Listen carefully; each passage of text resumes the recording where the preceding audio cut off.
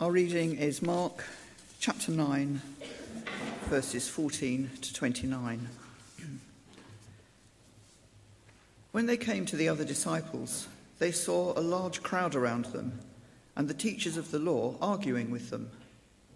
As soon as all the people saw Jesus, they were overwhelmed with wonder and ran to greet him. "What are you arguing with them about?" he asked. A man in the crowd answered, "Teacher, I brought you my son, who is possessed by a spirit that has robbed him of speech. Whenever it seizes him, it throws him to the ground. He foams at the mouth, gnashes his teeth, and becomes rigid. I asked your disciples to drive out the spirit, but they could not." "You unbelieving generation," Jesus replied, "how long shall I stay with you? How long shall I put up with you? Bring the boy to me." So they brought him. When the spirit saw Jesus, it immediately threw the boy into a convulsion.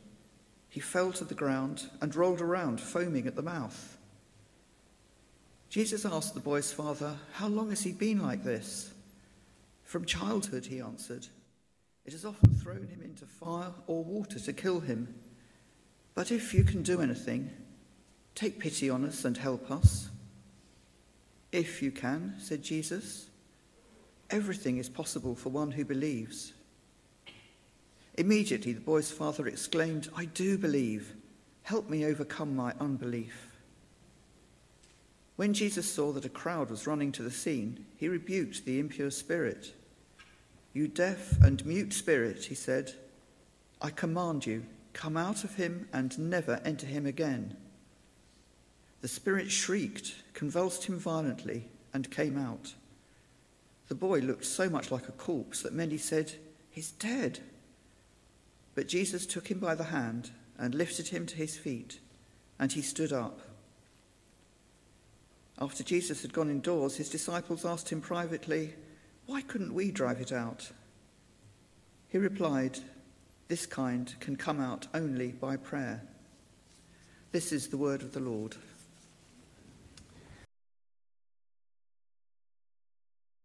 So, as David has said, today we're continuing our series on discipleship. And the definition of a disciple is being a devoted follower. And we've been considering over the last couple of weeks the person of Jesus, the person who we are devoted followers of. So the story continues this week with the passage in Mark that we've read after the Transfiguration, where Jesus and his 3 disciples who were up on top of the mountain, they come back down to what sounds like quite an intense scene, where the rest of the disciples were in the middle of an argument with the teachers of the law about why they'd failed to cast out the demon of this young boy. And I'd like us to focus today on 3 specific statements in this passage, which we already started to pick out.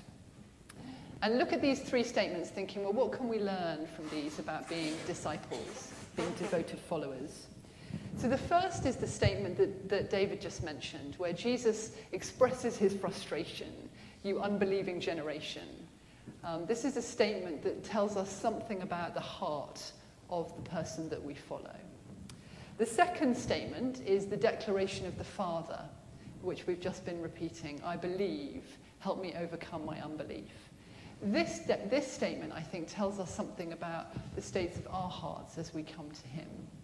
And the third statement is the statement where Jesus is having a bit of a debrief with his disciples after the event, and he says, "This type only come out by prayer."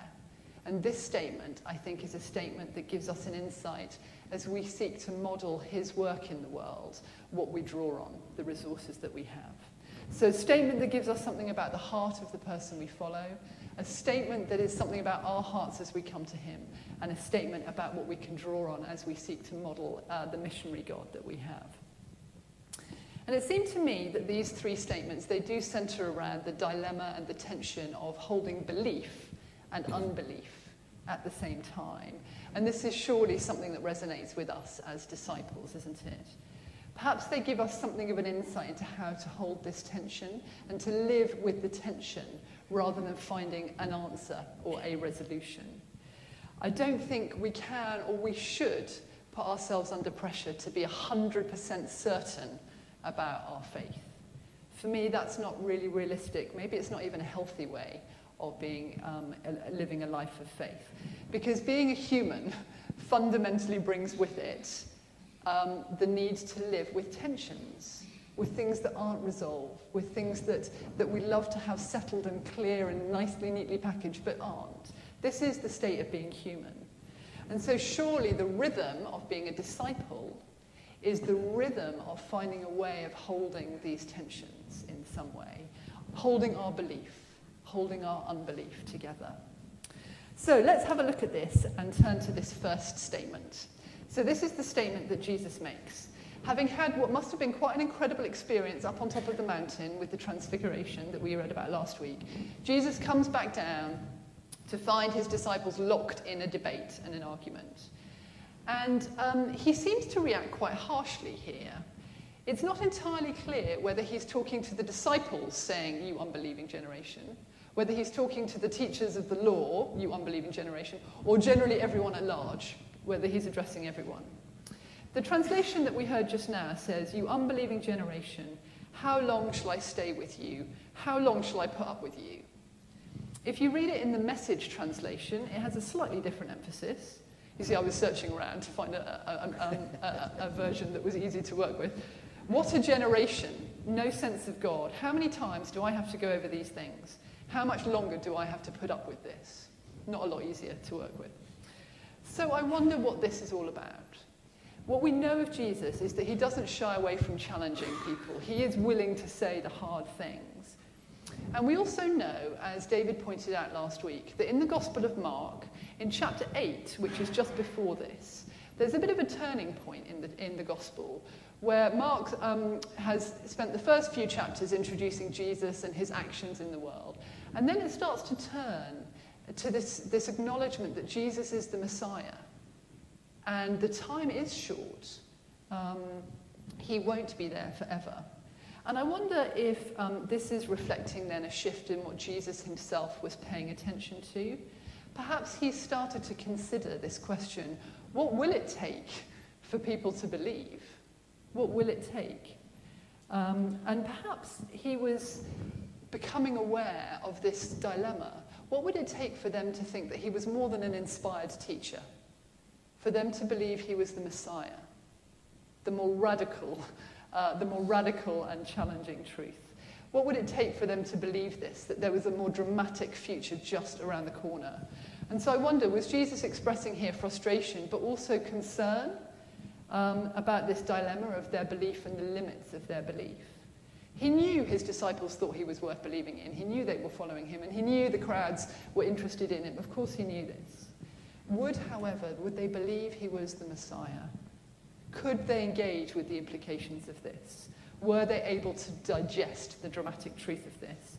And maybe, following the incredible experience of the Transfiguration, maybe Jesus is becoming more aware that time is short, that he might not have sufficient time with his disciples to help them go deeper. And so maybe this sounds like a pretty harsh exclamation and a harsh judgment, but do we see something here that actually arises out of concern? Out of the humanity of Jesus. This is maybe what keeps him awake at night. Will they get it? Will they properly get it? So I might be completely on the wrong track there. Maybe we'll never know what exactly he was meaning. But I've been drawn to this as I've been preparing, because I think this outburst is a reflection of how deeply Jesus cared. How deeply he cared that people believed, that they got it. So the person that we're followers of cares deeply that we believe. He cares deeply that we understand and we engage with the impacts of his life in the world, because he's a missionary God. He wants people to connect with him. He's deeply invested in us getting it. And he's not indifferent. And isn't that true? We don't get exercised and frustrated about things that we don't really care about. We get exercised and frustrated about things we care deeply about. So maybe this first statement gives us a glimpse into the heart of Jesus, the heart of the person that we follow, that he cares deeply that we're connected with him and that we get it. Let's turn to the second statement then, the second statement of importance. So the father of the young boy says to Jesus, if you can do anything, have pity on us, have mercy on us. And Jesus reacts and says, anything is possible for those who have belief. And then the Father says, I believe, help me overcome my unbelief. This is a searingly honest response, isn't it? Searingly honest. 3 things strike me about this. I was working in threes, you may notice. 3 statements, 3 things strike me about this. Firstly, this statement is a statement that declares the limitations of his belief and his unbelief. It's a heartfelt cry from the Father, and he's desperately reaching out to Jesus. And as he's doing it, he's acknowledging where his limits are. This is where my limit is. I believe, I hope against hope that things might be possible, but I'm not sure I believe. He's not certain, but he does seem to trust Jesus enough to say that. He shares it with Jesus. I wonder how often we feel we can acknowledge the limits of our belief, the limits of our faith. Does it seem permissible to say, I'm not sure I believe that God can act here? I'm not sure I believe in this aspect of theology that I'm not quite sure I get. Or I'm not quite sure if this will make a difference. And I have to say, I do notice that in myself. I think of situations, like the war in Ukraine or the conflict in Gaza and Israel. And in the early days, as these things unfold, I'm in full prayer mode. I'm really feeling kind of mobilized with many others to really be praying. And I believe it will make a difference. And then time passes, and I start to despair more, and I start maybe to pray less. I still pray, but do I pray with the same conviction and belief? I'm not sure I can say I do. I pray with more unbelief. I pray because I know it's the right thing to do, and it's it's the way to deal with the situation. But I do have limits to my belief. I can't claim to be unwavering and steadfast in my belief that God will work in some of these very complicated and some of these quite entrenched situations, both in the world stage, but also in the lives of those that I know and love. Sometimes things feel so stuck, I can't claim to have real belief. And so the cry of the Father here does resonate. Here is the limit of my belief. And it seems to me that phrase, anything is possible for those who believe, seems to me that over the generations that's been used in a way that brings so much judgment, so much misery, and so much difficulty to people. This sense that if only you believed more, you would be healed. Or if only you believed more, this situation would be resolved. You're the problem getting in the way. I wonder, actually, whether this is more about us acknowledging and being free to acknowledge where the limits of our belief are. I wonder if we can share the limitations of our belief with one another. What might it be possible if we were to circle around each other and say, yeah, this is where I'm getting to the end of kind of what I'm certain about or what I'm sure of. Help me, stand with me in my unbelief. Do I think this would make us an extremely compassionate community if we could do that with one another. And I'd love to exercise the courage to say to you, my friends, this is where I'm running out of road. I need to stand with you. I need you to stand with me. So firstly, this declaration of the Father shows the declaration of where his limits are. Secondly, I think it's a declaration which signals that he's letting go. So I don't think what he's saying to Jesus here is, fill in all the blanks for me and help me be certain. I think instead it's letting go of the need for certainty and control. He's saying, I don't know, here you go, you look after this for me. And so what he's asking is not for all the answers, but for Jesus to step into that gap of his unbelief. And this is quite a powerful insight for me. I'm very big on understanding things. I'm big on making sense of them, on holding on to them and making sure I fix things. And maybe this encouragement is for me to acknowledge where my limit is and to let God hold that. To let God hold that. To stand back and to give him some space. What might it look like if we were gathered together and we were honest about where our belief was running low and just stood with one another to let go and let it go to God? Let Jesus step in. And thirdly, 3 L's, limits, letting go. The third one, I think this is a statement that really reflects the longing of the Father. So when he reached the limits of his belief, he didn't turn away and give up. He went closer to Jesus. He stuck with it because he had the longing to bring him to God. So letting go doesn't mean giving in. The longing means that the desire of our hearts is to be in contact with God. And this is what the Father models for us, I think, with so much humanity. He doesn't turn away and give up. Because, and when he hears the statement of Jesus, you unbelieving generation, how long do I have to be with you? He doesn't give up. He's powered by his longing, so he sticks with it. What a powerful statement that is. I believe, help me overcome my unbelief. Signaling, knowing the limitations, letting go, and driven by the longing. And of course, Jesus responds, doesn't he? Of course he responds. He heals the boy. And so then later, let's come to our third statement. Later, when the disciples are with him, away from the crowd, they're asking him, why did we not manage to cast out this demon? And Jesus says, this kind can only come out by prayer. Now, I don't think Jesus here is giving them a teaching moment about the hierarchy of demonic possession and different techniques that you need for different levels of difficulty. I don't think that's what this is about, that this particular type needs this. I think what he's doing is what he always does, which is pointing to a deeper truth about this situation. And he's pointing to the value of prayer. And he's essentially pointing them to the resource to be followers of this God, to be followers of the God who really cares. The resource that they have and the resource that we therefore have is prayer. And let's just revise what we already know about prayer. Prayer draws us nearer to God. Prayer helps us to connect with God's heart on things, with his perspective. Prayer helps us know his character. Spending time with him, as in any relationship, we become more like the person that we spend time with. We're changed by it. So the source of hope, the source of belief is God. And the way we connect with him is through prayer. To be able to hold the paradoxes and the tensions of what we encounter in our lives, the resource comes from prayer. So this type of demon only comes out through prayer is teaching us of this enormous resource that we have. To be able to walk in the world in the way that Jesus walks in the world and to have the impact of his life in us. And so, can we draw around each other and can we support one another to deepen the quality of our prayer life? How confident am I to share with you, my friends, where I struggle with my prayer life? Where I'm at with it? Can we share that in this compassionate community that we create to help one another deepen the quality of that? So we have these three statements here. The first statement, Jesus' expression of concern and frustration, which gives us an insight into his heart.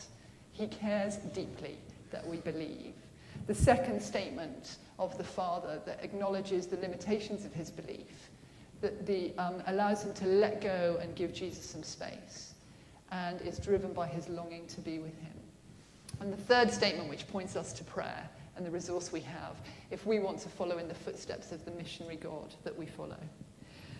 And so back to the tensions then, and how do we hold the tensions of our belief and our unbelief in our walk of faith? I receive daily email reflections from Richard Rohr, who's an American Franciscan priest. And I'd like to conclude with just a quote from one of his recent reflections. And he says, "If we are to live on this earth, we cannot bypass the necessary tension of holding the contraries and the inconsistencies together. I'm just talking about holding the tension, not finding a resolution.